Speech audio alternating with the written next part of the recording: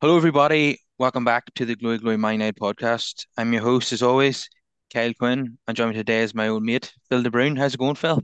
Well, good mate, how you? Thanks for having me on as always, Kyle. I'm brilliant. I'm looking forward to the football coming back again, Yep. after the really dull and tedious international break. Um, Now, there's a few topical things I want to get into. Um, and what we've been listening to in the last couple of days is reports about stadium expansion at Old Trafford, Mm. which is quite frankly laughable because the other day Simon Stone from the BBC was reporting that their United owe 969.9 million through a combination of gross debt, bank Mm. borrowings, and outstanding transfer fees, Mm-hmm. with associated payments, according to new figures.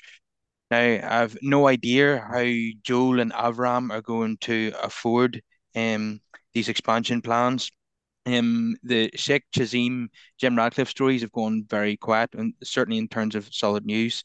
The general feeling is that Joel and Avram want to remain, but their siblings want to sell their shares. So there's kind of Mm. an argument within the family there. It's a bit of a minefield at the moment. Don't really know what's going on and what's going to happen. So how do you see it, Phil? Well, siblings have wanted to sell for a long time. That's been, an issue for Joel and Avram for a long time. The issue for all six of them is the bylaws of the company and how it was set up. So none of them can sell their shares individually without the consent of all six. Um, if you look at what all six actually own, it is 69%, but Joel and Avram only own 33% of the 69%. That actually equates to less than a quarter of the actual equity of the football club is owned by them. So the other four want to take their money out. So even if someone comes in and buys out the other four, um, that money will not be put back into the club. So then you have the issue that would make Joel and Avram minority shareholders. He ever bought the other four siblings out, who become the majority shareholder. Um, they own 25% of an insolvent business, essentially, despite the fact they made a profit of 6.2 million in the last quarter, which is the first profit they've turned in quite a while. But the annual losses equate to about 150 million. So United really only has value if it's sold.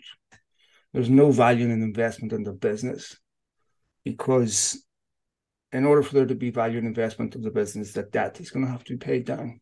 Um, the debt, why would someone come in and pay the Glazers' debt off for them? Um, you know, if you look at United as an investment, you're going, well, if I buy out the four siblings, which appraises totally different as a partial buyout versus a complete buyout. Um, you just bought shares in a club that isn't capable of paying dividends at the minute, a club that needs material investment in its infrastructure, a club that needs material investment in its playing squad, a club that needs um, to pay off a significant portion of its debt for it to function because it's being suffocated by it. So if you're an investor, sorry to give you a long answer on this, there's other better investments in the financial world. Um, if you want to buy the club, well, it's a whole different prospect because it's yours.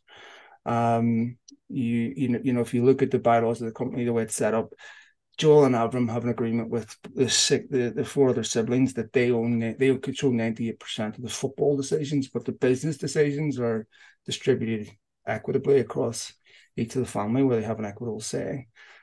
I had a doubt, even if someone was to buy those four siblings out, they would honour that agreement that Joel and Avram could still play football manager, given that they've run it so badly. You'd have to be utterly insane to do that. So it's hard to see where the equity is for the Glazers to do a partial sale, why that would be attractive to any potential investor. Um, the numbers that you would need to invest in United to make any material difference is circa 2 billion. By the time you buy, stadium, finance that, all that. Um, you can clear the debt and borrow, to build a stadium, I suppose. But United appraised value from Bloomberg's what 1.8 billion. It's only worth 6 billion because people want to buy the football club. If you look at the appraised value of a house, room by room, it's a lot less than the sale price. If I want to rent a room in a house, 200 square feet and 1,000 square foot home, it costs a lot less than what it would cost to buy it, obviously, because I'm still living under someone else's rules, and the price is totally different that way. You want to buy the house, there's a reason why that costs a lot more, and that 200 square feet of praise is completely different. So, um, I mean, I'm not no financial whiz, but it's hard for me to see why United would be an attractive investment, and then to convince the Glazers to dilute equity and reinvest that money. They don't really have equity dilute anyway. I don't know. So why are Joel and Avram making plans to revamp the stadium when they can't possibly borrow any more money? So how Mm. is that even possible? Well, I have no doubt that they will have looked at financing options and made sure they mortgaged it in the same way that, go to a developer and say, okay, you have the title on the property until we pay it off, and find other financing means of paying it off, refinance debt and try to increase revenue in other ways. But, they balk at the price. There's a bit of a technical issue with Old Trafford in the sense that they're legally bound if they want to sell Old Trafford, for example, to finance it to rebuild a new stadium. It's listed as a community interested asset, which means they'd have to offer it to United fans or the council first. So they can't borrow against Old Trafford, because that would mean the bank would be the title holder. So maybe you borrow against the training grounds. Maybe you could borrow against some of the land that they own in the surrounding Old Trafford. But there's really very limited equity options for them to finance it. Um, it's I don't know. I mean, and they've been trying to buy out the other four siblings by private equity firm for a long, long time. I mean, Sixth Street were approached in 2020 to try to do this, and no one's shown any particular appetite given the current financial climate, given the fact that, as we've seen with the accounts released recently, that the debt has increased, partly just through currency depreciation.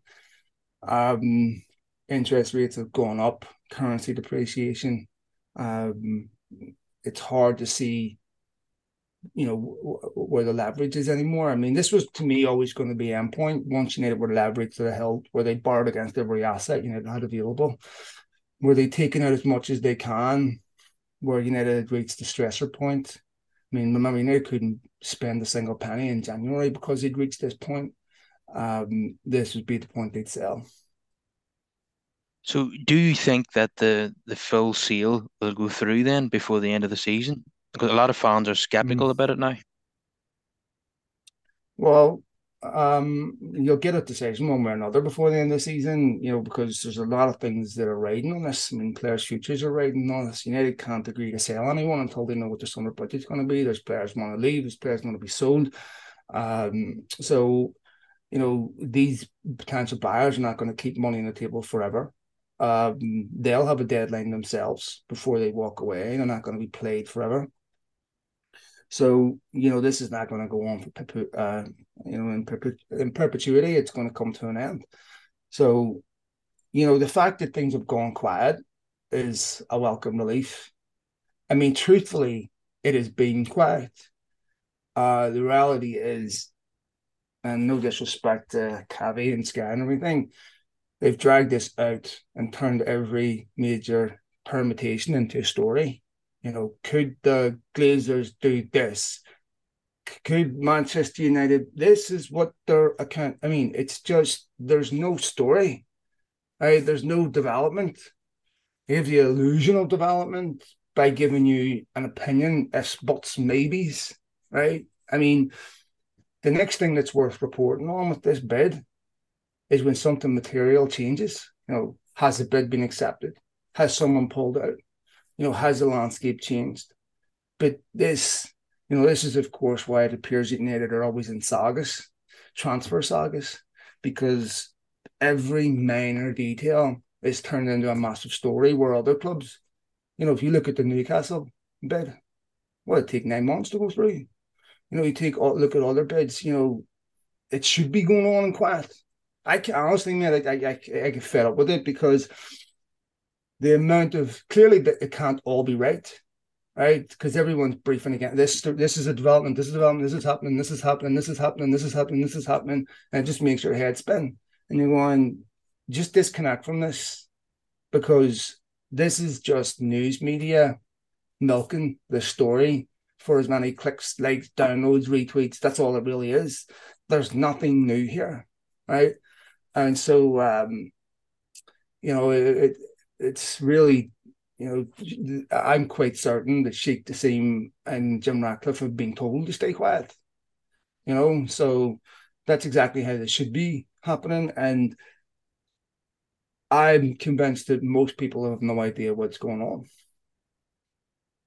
Yeah, if there's no Man United news, then simply just create some, and then you'll have a story. I mean, we know that United is certainly the biggest story in England when it comes to football. Well, when Um, you saturate the news with United stories, there's no responsibility to be correct. You're constantly updating them. So they're not second source and third source and stuff. I mean, perfect example was the bid deadline. Sheikh Dassim's bids in, an hour later, actually it's not in. Actually, he's getting an extension.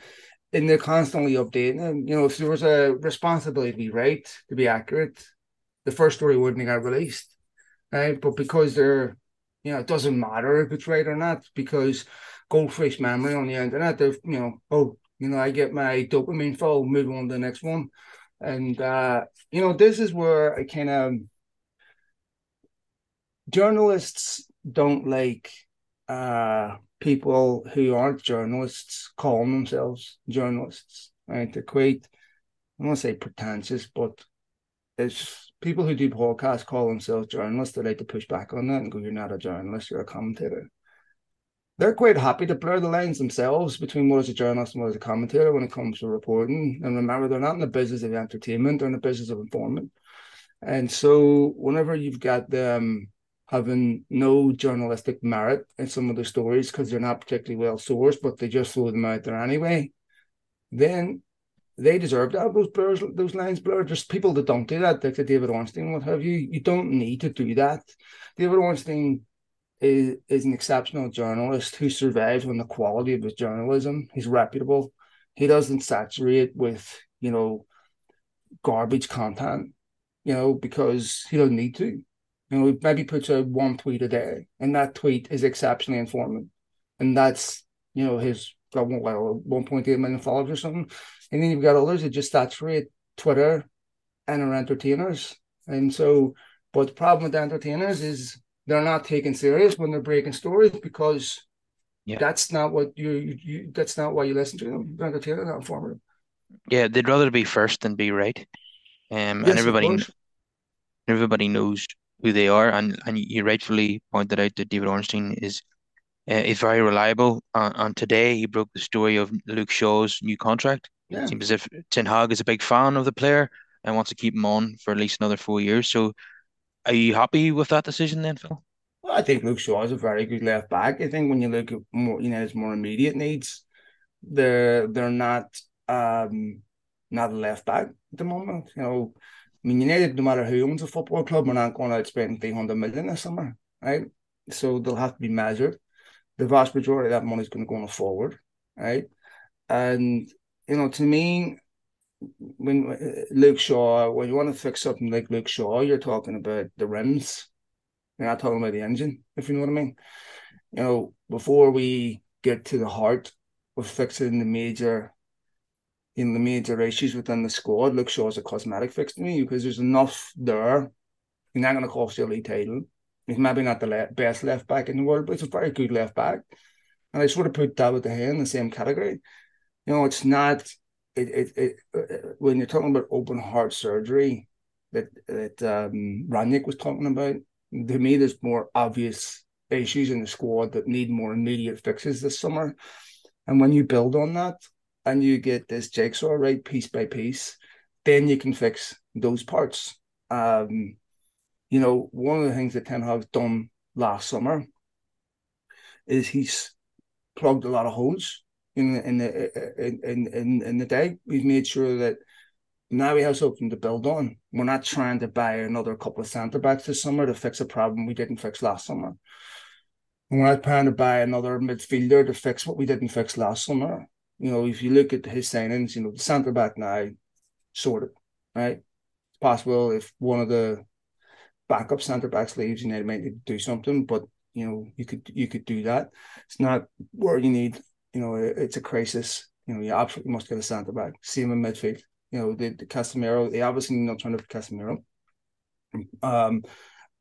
They need another forward, of course. That is something that's blatantly obvious. So to me, that's where the focus will be. This summer will be on a forward, possibly a right back, probably another midfielder. Yeah, we're looking at like three quality additions rather than wholesale changes to the squad. That's the Mm-hmm. what Ten Hag has managed to achieve in a short space of time. Was like it seemed to be since 2013, most windows were discussing we need 10 players, we need 8 players. Now we're talking about three quality additions to bring us into position to challenge for the title. So yeah, Luke Shaw, I think he's one of the best in the Premier League going forward as a fullback. Obviously, there's still issues with his defending to address, but overall, very happy with his output this season. But what Uh, you just said, that man, you tell me a player, left back that doesn't have something they need to work on, right? I mean, let's look at Liverpool's left back. Andy Johnson's a good left back. Trent Alexander's a good right back. Are they perfect? No. Take a look at Arsenal Zinchenko. Is he perfect? No. Take a look at City's left back. Perfect. Was it Rico Henry now? They were playing Bernardo Silva in there. Perfect? No. So um, you know, and this is the part of my issue with people that criticize De Gea. De Gea has a very obvious flaw, weakness in his game. He's not great playing out from the back. But most fans that watch De Gea aren't watching other keepers with the same scrutiny, right? Because, I mean, it's just not possible to watch every single game. So you're watching highlights. And I look at the goalkeepers that are being suggested to replace De Gea, and they may well be better keepers, but they aren't perfect either, right? I mean, Jojo Costa is not perfect. Didn't have a perfect World Cup. David Raya, you know, plays out from the back, gives the ball away. Allison plays out from the back, gives the ball away. Numerous times he's called the best goalkeeper in the Premier League. The problem is playing out from the back is overly fetishized. And when you play from the back, it's a very high risk strategy, even when it gets to centre backs, right? Because that ball into your centre midfielder is almost always a blind ball. They can't see what's behind them. And getting out past the second line is really hard, especially when Premier League teams know how to press you. So, yes, it's important that goalkeepers can use their feet, right? But goalkeepers' raison on that was to get the ball out of the net. That's the most important thing. I mean, Weghorst, I don't care what anyone says, strikers are judged on the goals they score. That's their primary function. Yes, it's great that they can do other things, but a striker can play shit and score a goal and come off the field with his confidence through the roof, or a striker can play great and not score and his confidence fall to the floor because they judge themselves on goals. Goalkeepers judge themselves on clean sheets. Right? It's important that they're adaptable, that they have other skills. I watch Manuel Neuer. I watch other top goalkeepers, Jan Oblak, everything else. They all make mistakes playing out from the back. It's hard. whilst I don't disagree with you, Phil, I didn't ask a question about David again. No, I'm just saying, like, I mean, it's the same, when we're evaluating players, where somebody need to replace him. We'll replace him with who? Yeah. The problem Because is, they're not all perfect. you might get a keeper who's better with his feet, but there's nobody out there who's better at shot stopping than David De Gea. You will you will come down in quality no matter who you buy, in my opinion. Well, So yeah, I mean, it's possible if you have where United are once you get to a point where they need to make minor changes, to the team, maybe one or two signings in the summer, then United will have a squad that's capable of competing for the title. Right now, if United had Holland up front, there's the 3 games United have lost this season. 3 games United have lost this season, they lost convincingly. They lost to City, lost to Brentford, and they lost to Liverpool. Wouldn't have mattered whether they had a Holland in those games, right? But the games that they drew, the Newcastle home, those two, the Leeds game at home, the Southampton game, United sitting with Holland in those games. United are on Arsenal's coattails, right? So Yeah. if when they get these key areas addressed, and Ten Hag shouldn't be judged on whether he has a winning team yet or not, then United will be in the discussion. Look at Guardiola's first season, look at Klopp's first season. It takes time to get those players in place. So, Ten Hag gets a striker this summer, and I don't think it'll be Harry Kane. He gets the striker that he wants, then that stays fit every week, that gives an alternative to Rashford, then United will be in the shirt. Okay, so another thing I wanted to talk about was the form of Scott McTominay during the international break. He got four Yep. goals in 2 games, two Yep. against Spain, Mm-hmm. um, which has led to a lot of clamour from fans online for McTominay to play at number 9 for Manchester Mm-hmm. United. Which some people might find ridiculous. I know he has played there in his youth days. Um, but Ten Hag seemed to play that notion down in his press conference earlier today. Um, Now, given Ten Hag is very loyal to Weghorst, despite him only scoring 2 goals so far since arriving in January. So you can see him continuing at St James's Park on Sunday. But I wouldn't be surprised in maybe, with 20 minutes to go in a game, he might use McTominay in that position. He certainly seems to be McTominay can sometimes be really out of form, and then he has bursts of good form where he scores goals. So I would really love to utilize that at the moment, considering Casemiro is missing. So definitely McTominay will start at St James's Park. Probably in midfield, I'm small not chance sure up they front. will start. I I He think might, but I but think so.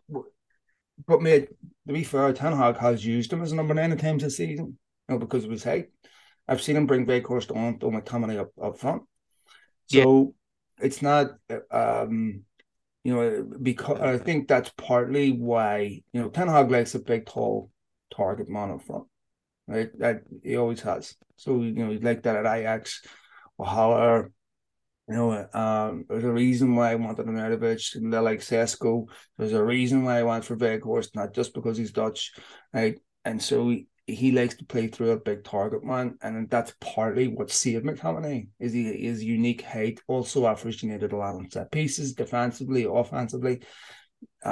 Which when if you see United holding on to a game, trying to close out a game, McTominay gets thrown on a lot because he starts throwing set pieces in their box and he's used to defend them. So he certainly has use as a squad player. But one of the things in that Southampton game, he was the first player subbed in that Southampton game. Because, and I watched him quite a bit in that game, and maybe it's not his fault because he's just not that player. McTominay does not know how to link from defence to midfield. I mean, if you take a look at the angles that he's taken up in midfield, a lot of times he's taken up angles when the defence are coming out with a ball. He's standing directly behind. Well, he was doing this a lot against Southampton, directly behind the Southampton player, where he has no passing angle to receive the ball. He's not occupying spaces to build out from the back and connect. If you remember that Brentford game before United had Casemiro, they dropped Ericsson back in there to do that job, right? So when I look at McTominay, I'm going, where does he fit? Because Sabitzer had a good international period too. Sabitzer scored, you know, uh, his first United goal in the FA Cup, went through them, and I think Sabitzer, Fred, and Bruno is probably his strongest three in midfield. So depends, obviously it'll help with Sancho and Rashford will have had rests. Anthony's fit. Martial probably come off the bench. He's fit. which is great. So it's not certain what that midfield three will be. And I think if you look at the Carabao Cup, Newcastle are not bad in the centre. I expect him to start Wan-Bissaka because he'd be worried about Dan Maximum. St. Maximin, and Wan-Bissaka did a good job on him. Bruno Guimaraes in midfield is a really, really good player, and Miguel Almiron is a really good player. Everything goes through them. So one of Fred's strengths, I think that it's underrated, is he really does well tracking runs from midfield. He doesn't switch off, right? Um, just maybe that he will start McTominay if he thinks a bit, or Fred and Bruno's a bit too attack minded. But Yeah, McTominay's not a bad player. yeah, I think the Fred Sabitzer, Bruno midfield three, you can argue that it lacks balance. I think Fred and Sabitzer played in those Leeds games. It didn't really go to plan, especially in the Old Trafford game. Um, so in more recent times when Casemiro's not been available, we've seen McTominay come in. We've seen McTominay start at the Emirates when Casemiro wasn't available. He started against Fulham, um, when Casemiro wasn't available. So Casemiro Sabitzer probably offers more balance on it, in Ten Hag's mind as well. So I don't see he might go for Fred and Sabitzer, but I Well, think it's more likely McTominay and Sabitzer if Sabitzer's available. I think Um, if you look at that Carabao Cup game, and it could possibly have been down to fatigue, because United played in Europa League right before it on Thursday. But if you look at the possession stats in that game, Newcastle dominated possession. I think it's 63 or 64% possession, 66 or something. So United played a counter-attacking game against them. And you'd have to say it worked perfectly. I mean, I don't remember Newcastle having too many clear-cut chances, maybe one from St. Maximin that they saved. They didn't really pose much of a threat. There'll be a bigger threat tomorrow or Sunday because they're at home, and obviously Isak is back for them and playing quite well. It's a massive game for both these teams. United can't lose it. I think if United took a draw in the game, it would be a decent result, to be honest. It's a bit concerning that they haven't won a league game since the Carabao Cup and haven't scored a goal in the league since the Carabao Cup. Um, they lost 7-0 to Liverpool and then drew 0 to Southampton. Um, so the break sort of came at the right time. Obviously, they had the Fulham result in between, which was good. But the United can't really afford to drop a lot more points yeah, because Spurs. Well, the situation at Spurs will reinvigorate the likes of Liverpool and believe that top four spot is wide open. United aren't a million miles away from dropping out of the top four, and if you look at where United have had problems this season, it's their away form to the teams in the top four, right? I mean, the away form, the Liverpool, away to City, they got Ar battered. Arsenal. Arsenal, you know. Um, so this is a game that United can't afford to lose. Casemiro is such a massive loss because United are a different team without him. And Eriksen, hopefully he'll be back soon. So it's a bit concerning that. Yeah, we definitely need Varane to be fit and available for this one. Um, Midfield is obviously going to be a lot weaker without Casemiro, so I want to have the security of Varane in there. I don't want Harry Maguire playing in this game, with with a midfield of either McTominay or Fred in front of him. It doesn't fill me full of, doesn't give me hope when we're Yes, playing at St James's with that sort of team. We're a much better team when we have Varane and Casemiro in our spine. of course. Um, so the the the lineup that I would like to see is probably De Gea, Wan-Bissaka, Varane, Martinez, Shaw, McTominay, Sabitzer, Bruno, Rashford, Weghorst, and Anthony, I think on the right hand side. Um, I would be the team that I would go for, and I would expect Ten Hag will probably select something similar. Um, yeah, so Rashford is going to be fit and available for this game as well, which is obviously absolutely crucial with his 27 Mm. goals this season. I just want to bring up something that doesn't get talked about that much, and that's the fact that Ericsson, we know, is a very good free kick taker. And when he was from his time at Spurs, Sabitzer, we've just seen him rattle in a free kick Mhm. for Austria, and he's done this for his clubs. Does it frustrate you that Bruno takes all the free kicks? Before that, Ronaldo took a lot of them as well. Where the fans have wanted to see Ericsson and now Sabitzer take more set pieces, and they don't really get the chance. Bruno's the captain; he dictates the tune, and his the quality of his free kicks in recent seasons have just been n not good enough. Would you like to see Ericsson or Sabitzer taking more free kicks from outside the box? Yes and no. I think Ten Hag is the one that makes that decision, and I think what I would like to see more of when United are taking free kicks on the right hand side, they have in swingers because if you've seen Casemiro, they've scored quite a few goals from those in swingers, right?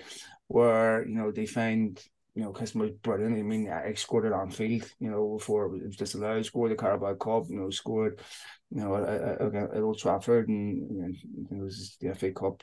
He had two against Reading, yeah. Yeah, so he's very, very good at that. All depends on where United are taking them. I mean, one thing United definitely improved on quite a bit this season, careless set pieces, not just how they attacking set pieces, but how they defend them. I mean, last season was a total joke.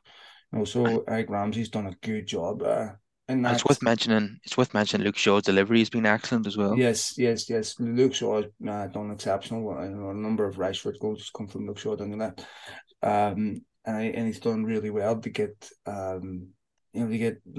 goals or assists from that position. United will have to do something about that on the right hand side, obviously, eventually.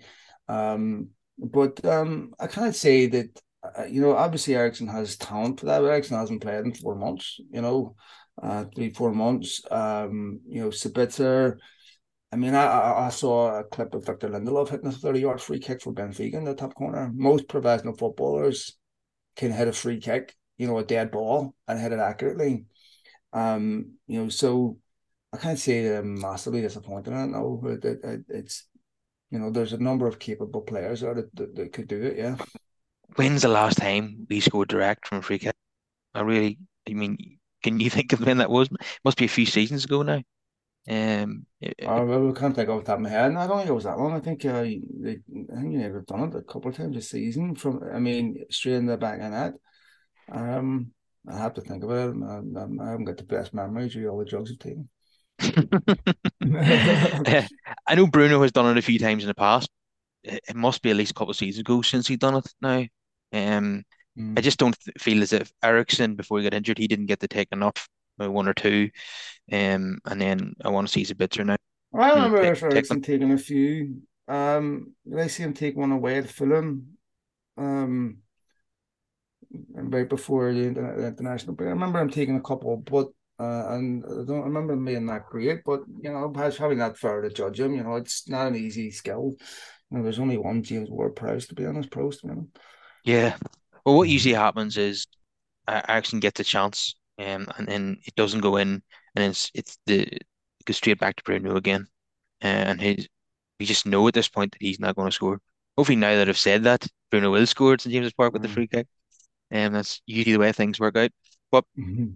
I have to admit, I wouldn't be surprised to see more drop points here, and especially with Casemiro missing.